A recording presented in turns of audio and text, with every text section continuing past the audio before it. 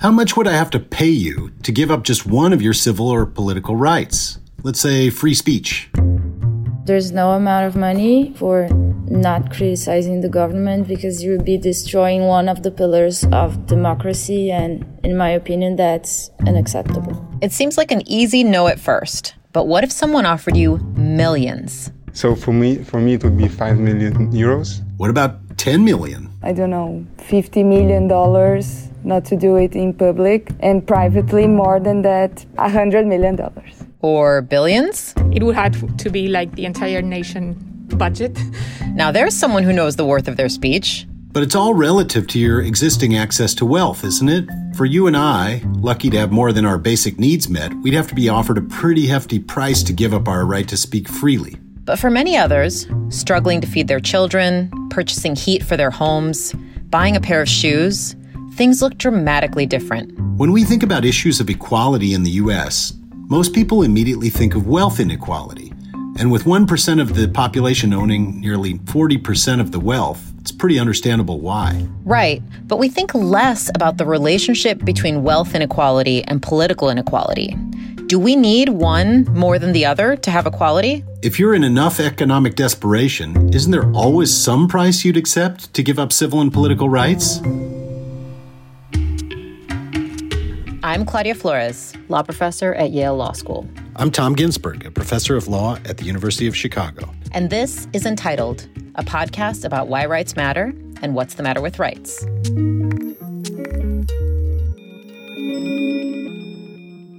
So, Claudia, last episode we talked about two components of the right to equality: equality of civil and political rights and equality of socioeconomic rights. These are sort of two categories rights are generally put into.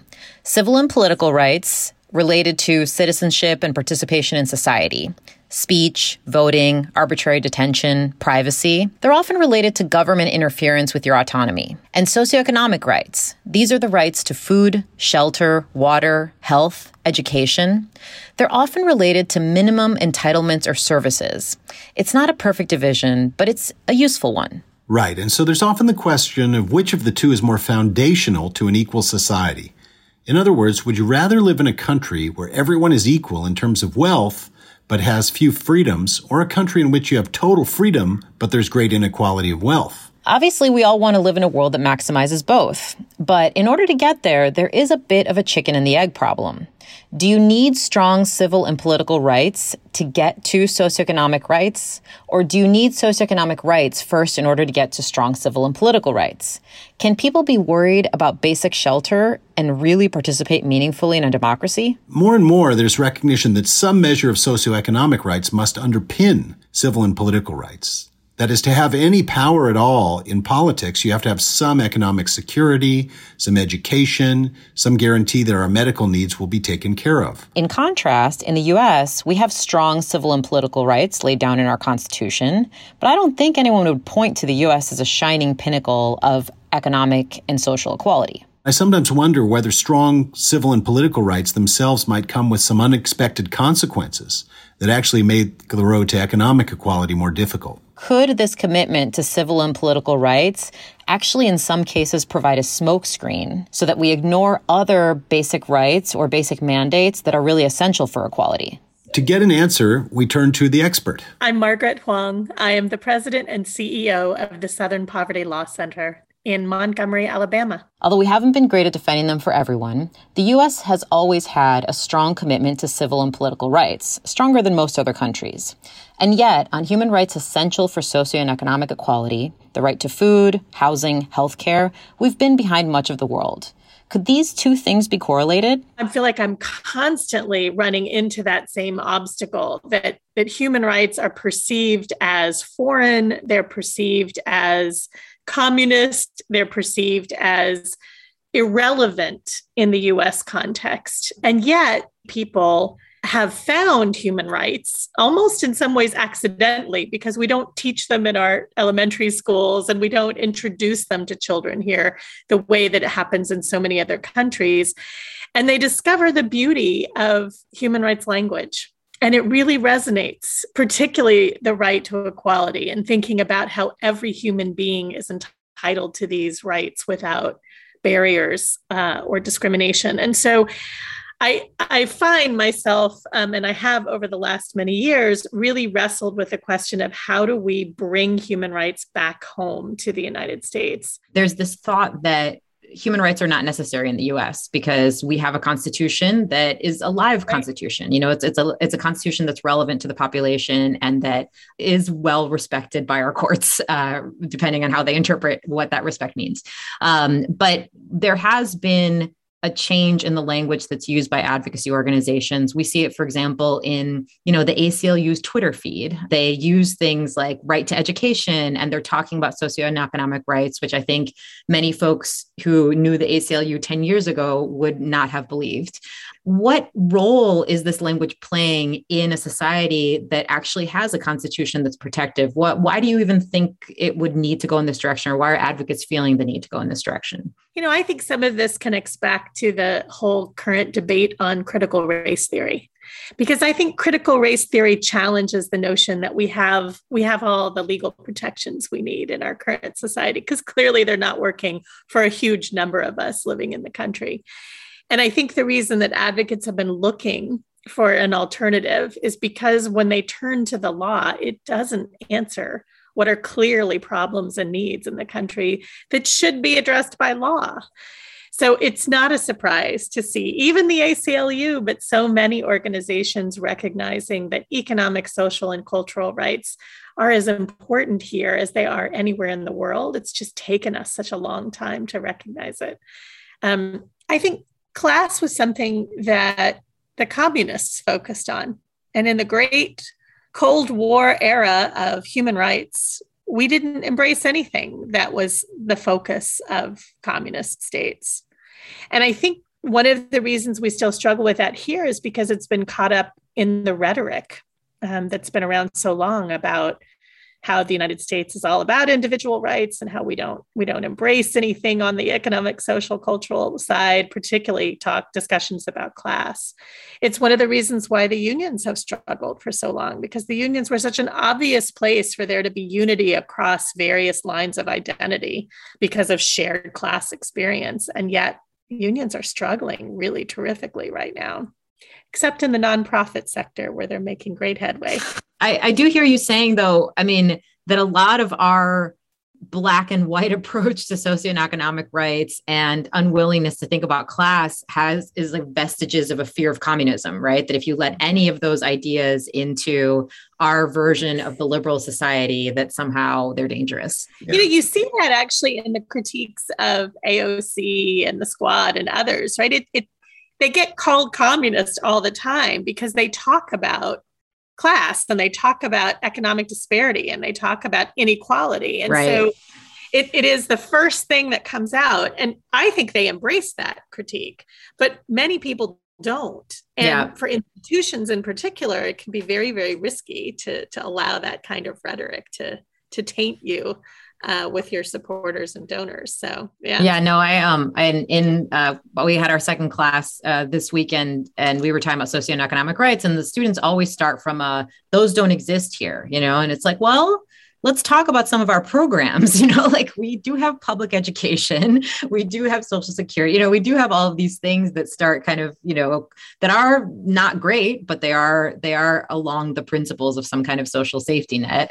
So it is really, it's almost like a theoretical opposition. And it has bite. We often say, there's the stereotype, our tradition is about civil and political rights. We don't get into that. But of course, at the state constitutional level, that's not true at all. And healthcare, we're getting there. I think the majority of the people in the country think it's a human right. It's just a matter of getting our federalist governmental system to deliver.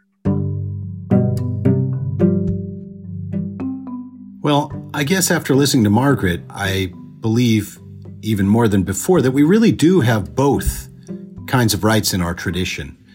They may not be mentioned in the Constitution, but we have lots of statutory protections. We have a welfare state, even if it's not quite, as sophisticated or as comprehensive as that of Sweden. there are enough elements there that you can say Americans do have a certain set of economic and social rights. I think that's right, but we don't talk about them as rights as much as we talk about our civil and political rights. And I wonder if there's a price to be paid there. That's true. It's also the case that we're now seeing a kind of a great sort in the United States where the rights you have are going to depend on which state you live in. That's right. And so we see a lot of inequality in the rights to education, for example, depending on which state you live in and how the state administers education. But you can also see that in the context of healthcare. So possibly because we don't think of health as a right, we don't think of education as a right, we're able to tolerate larger amounts of inequality within both of those systems. If we started thinking of them as a right, then we might feel more compelled to ensure that everybody really and truly has access. Yeah, I agree with that. You do see the idea of rights all over our political discourse. It's just that we talk about them slightly differently than others, and not really as minimal entitlements, more about our ability to exercise voice over the various things that we think we're entitled to. Right. We want to influence the outcome, but we don't always think about what the outcome should be. So, Tom, you may have noticed we've been referencing one particular organization a lot during this conversation. Did you catch it? Is it the ACLU? Exactly. The American Civil Liberties Union. And I know that you're a card-carrying member.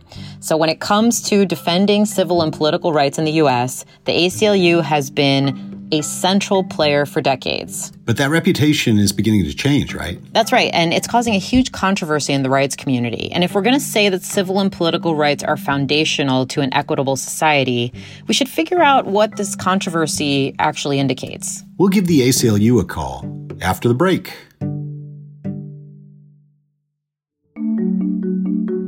If you're getting a lot out of this podcast, there's another University of Chicago podcast network show you should check out.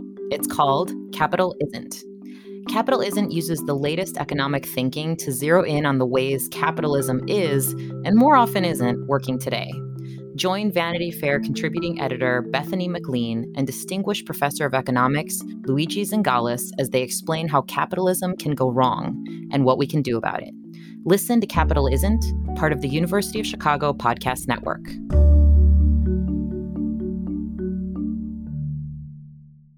If you're listening to this podcast, there's a good chance you would agree that you want to live in an equal world. But when it comes to equality of civil and political rights, it isn't always as pretty as it sounds. Yeah, no one ever said more political equality translates into more political morality. Equal means equal. And equal political rights means equal political rights for everyone. And that idea was put to the test in 1977 in a case that would come to be known as the Nazis in Skokie, Illinois. The facts of the case are these. Last spring, the National Socialist Party of America, self-styled Nazis and admirers of Adolf Hitler, announced their intention to stage a march through Skokie, Illinois. They would wear full Nazi regalia, including the swastika. Skokie is a suburb of Chicago. 40,000 of its 70,000 residents are Jewish, 7,000 survivors of the Nazis' World War II concentration camps, many others relatives of concentration camp victims. Skokie officials, citing the possibility of the march's provoking violence, quickly passed ordinances that would prohibit the march. The Nazis, represented by the American Civil Liberties Union, challenged the ordinances in state court. The case eventually went all the way to the U.S. Supreme Court. In what became a landmark First Amendment decision, the court acted to allow the Nazis to march. At the time, most people had the same reaction and could not comprehend why in the world the ACLU, a left-wing liberal organization, would legally defend the Nazis' right to assemble. Ralph Temple is the legal director of the National Capital Area Civil Liberties Union. Mr. Temple, I take it the ACLU sees today's decision as a victory of principle. What is that principle? The principle is that history has taught time and again, and the people who wrote the Constitution, those geniuses, Thomas Jefferson, knew that free speech is indivisible. That if you carve out an exception to it, I'm not talking about pornography or libel, if you carve out an exception to it based on psychic injury, based on provocation, based on the vileness of the advocacy itself, that eventually that exception will eat up the right itself. The argument that the ACLU made at the time was an argument about equality, an equal right to assemble that included everyone, or it's not really equal at all. You're Jewish. Have you caught heat or questions, serious questions about why, as a Jew, you would defend the Nazis, get yourself in that position? Yeah. What do you say? I think that it is most fitting that we represent them, that Jews represent the Nazis. First of all, because I think that the representation of this free speech principle should be in a context where it is quite clear that the advocacy of the principle gives no legitimization to the vile views that are being promulgated under its protection. And secondly, because as a Jew, I feel that there is no group that is in greater needs of firm restraints on what an outraged majority can do to a detested minority. In this case, appropriately detested. The ACLU has started to change their focus in the last few years.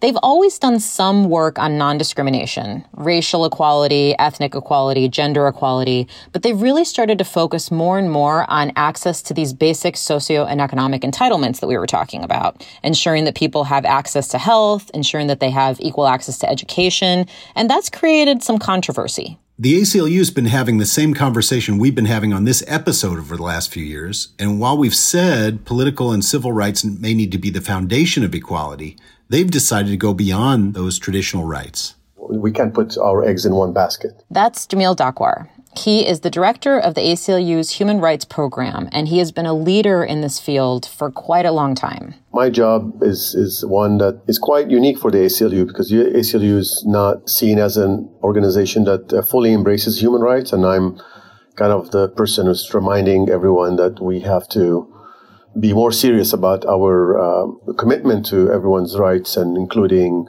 human rights, particularly because of the way that this country has over the past, decades and centuries have not taken seriously everyone's human rights, and particularly marginalized and vulnerable communities. Essentially, he's the person that's supposed to help expand their mandate. It has to be a different kind of way of spreading our resources and time, and think much broadly about a change that would be more lasting and much more far-reaching if we add to our arsenal, our toolbox, additional ways to engagement, and more importantly, realizing that there are certain connections between different rights, and you can't really silo them.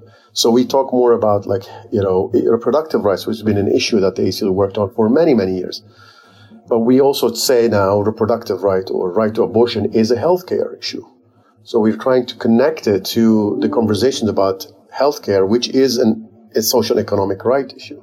Most recently, the shift that we did over the past 2 or 3 years in support of the Black Lives Matter movement and organizations, Black-led organizations, in support of their shifting the narrative around policing. But they're also embracing the idea that we need to also work more proactively in support of systemic equality. We can't just be on the defense. We have to proactively support initiatives that really advocate for racial justice and economic justice, not just racial justice. For example, another example is the way that the ACLU prioritized the issue of reparation.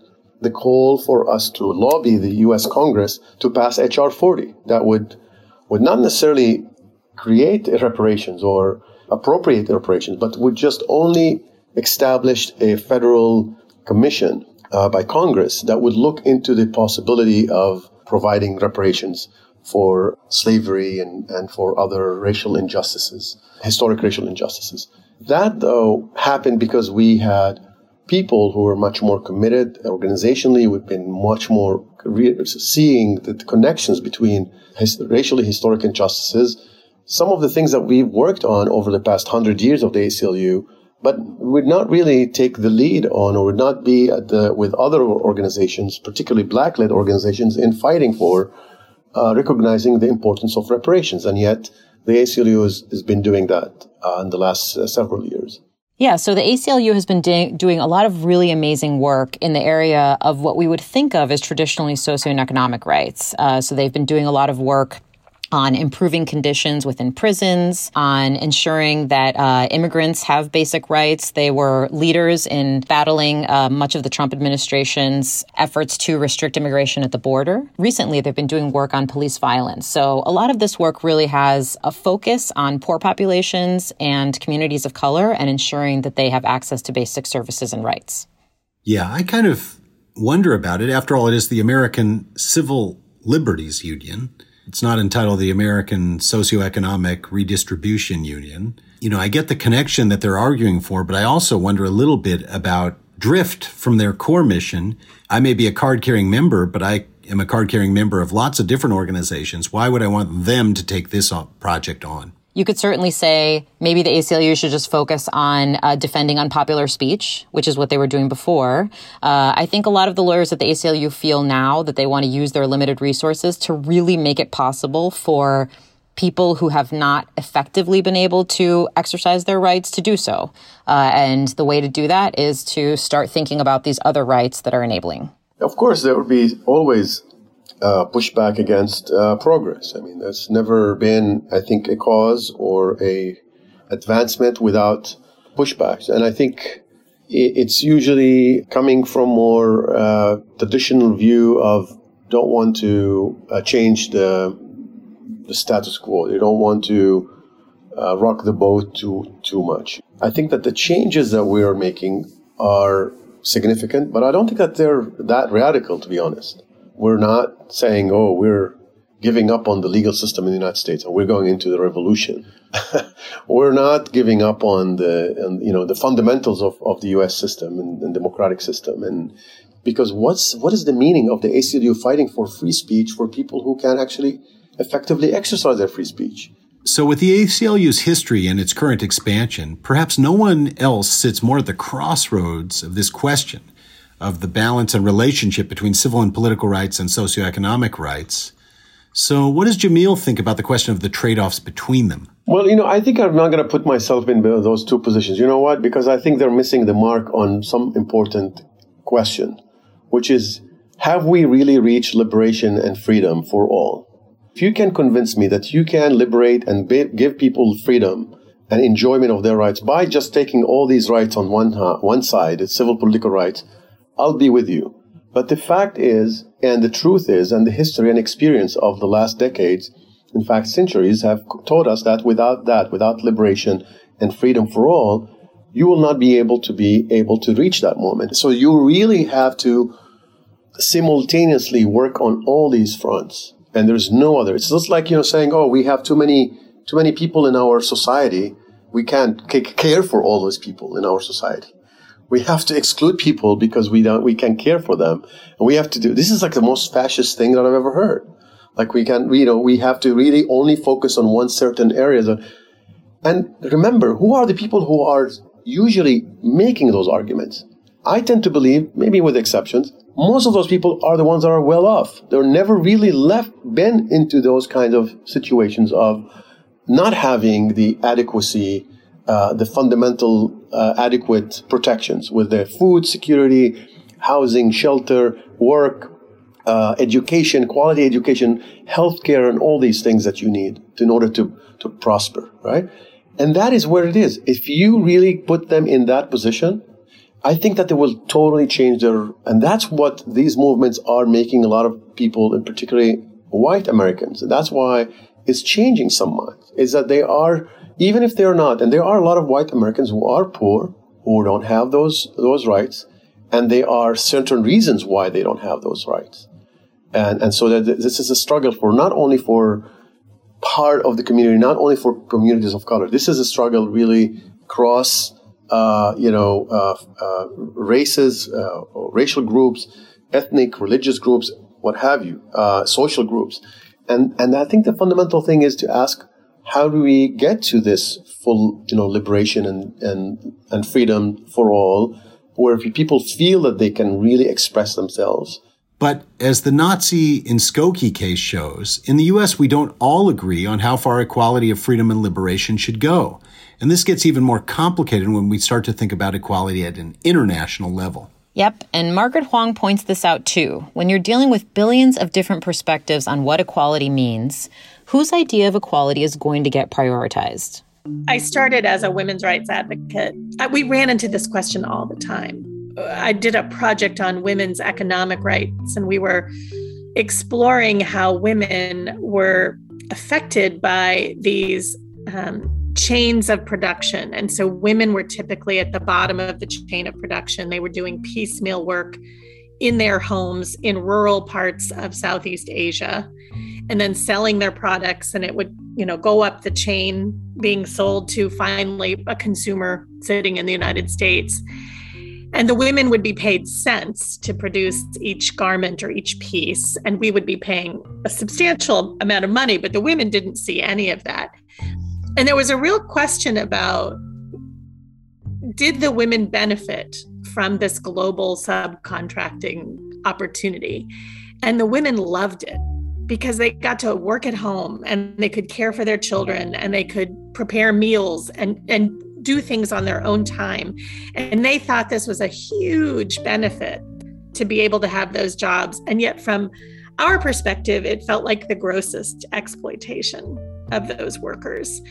And so we've always had these challenges, what one culture or one community or one perspective perceives as protecting of their rights or meeting the needs of the individuals, somebody else perceives them as harmful or denigrated. So this is something we've struggled with for a long time. I don't think there's an easy answer, but I do think that the solution will come through open dialogue and a genuine commitment to protecting rights.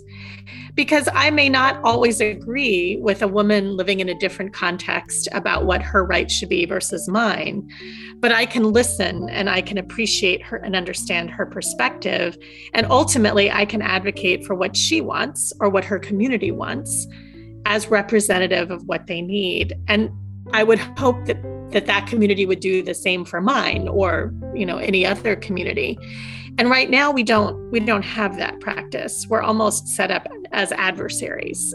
We can't accept that rights might look different in different contexts or that people might have different needs and demands in different places. So that is probably one of the drawbacks of the international human rights system, is that it tries to make every person in the world eligible, but in doing so, it does place limitations and restrictions on how responsive the rights regime can be to different communities and different cultures. From my point of view, as someone who spent a lot of time in East Asia, I think societies really do differ on the relationship among these rights and on the relative priority.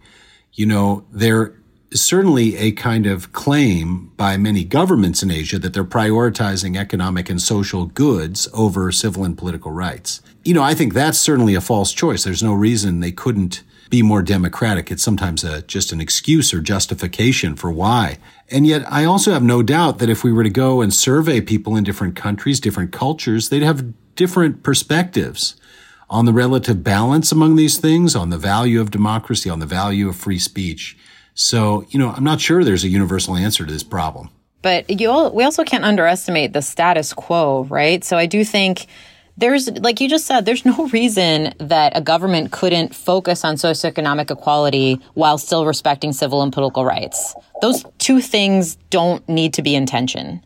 The only reason we even talk about them together is because you and I are assuming that we need citizens to demand that governments actually put structures in place to respect socioeconomic rights, right? That's why we need the civil and political rights. That's why we need the freedom of speech, the freedom to vote, because that's how we force our governments to do what we want them to do. But there's no reason a government couldn't set a priority for socioeconomic rights while still respecting civil and political rights. Right. The Chinese government basically said, look, we're going to do this whether you demand it or not. We recognize that this is kind of a core underlying expectation of good government, so we're going to go for it. But for many other countries, you wouldn't have that. You wouldn't have a government prioritizing distribution and the wealth of the people if they could avoid it. Why would governments avoid prioritizing equality of distribution of resources? Well, the fact is, relatively small number of governments around the world are democratic. The political economy of most countries is that a small elite controls the vast majority of the wealth. And there's no reason that they're voluntarily going to share that unless there's a public demand to do so. Think about Russia and the Russian economy, right? I think that's kind of the default position of societies. And it's only, with the development of modern democracy that you even have the possibility that people could demand a real share. That's why it's even worth talking about civil and political rights versus socioeconomic rights in the context of equality. Because when we say that the government is not motivated to do this without being forced to do so, what we're really saying is that an elite that has captured the government would rather just keep things as they are, meaning a small percentage of the people taking up most of the resources, unless there's some mechanism within which the poorer masses can demand that they do things differently. And that's what civil and political rights get us. There's a kind of deep question underlying this about the basic preconditions for democracy and free speech and civil and political rights. I know that they are in the international human rights instruments, and many governments have signed on to deliver those things. But the fact is, we both know that it's a relatively small percentage of countries that do so. Actually, since about 2017, less than half the countries in the world have been democracies, and less than half the people in the world live in democracies. And those numbers are declining. But there is hope that if we can find points of connection, whether they be civil and political or socioeconomic, we may be able to bring both closer to equality for everyone. I think that's really interesting that we started with this premise that it's obvious that we're all equal. And yet over time, what we've recognized is that we're really not. And one of the biggest challenges has always been that the struggle to demand equal rights for communities, for particular communities, always runs up against other communities who are making the same demand.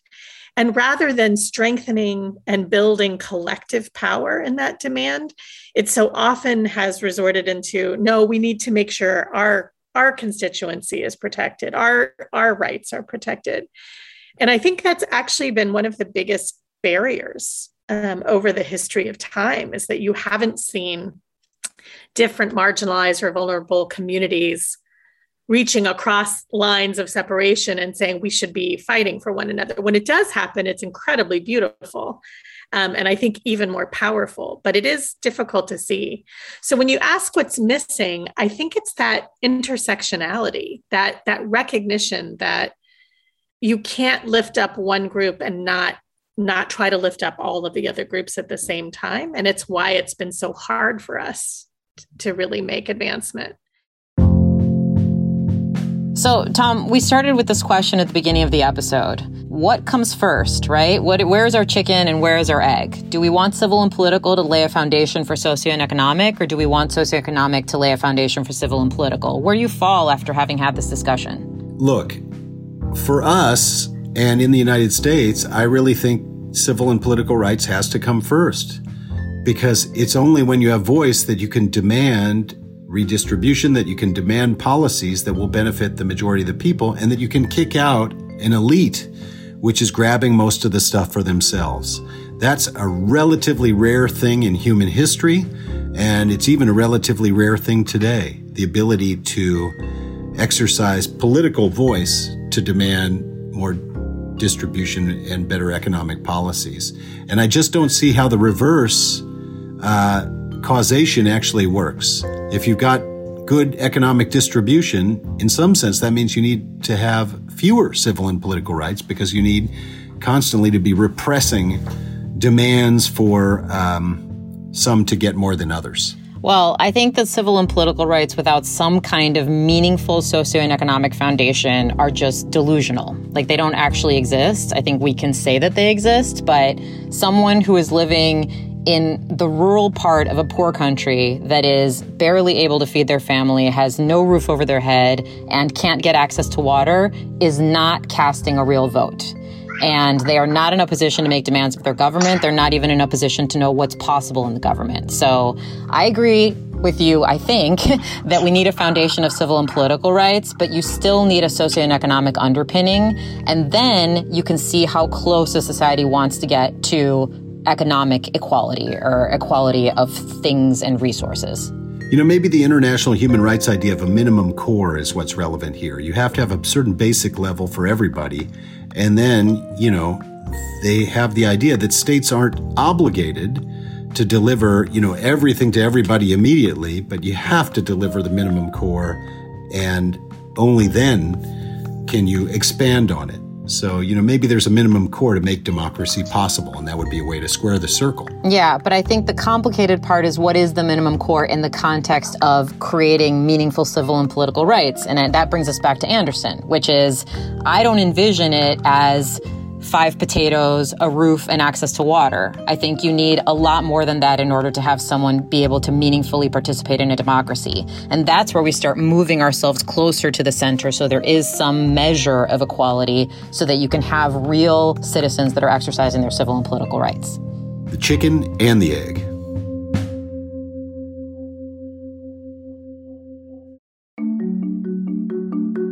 Entitled is a part of the University of Chicago Podcast Network and is produced with the support of Yale and University of Chicago Law Schools.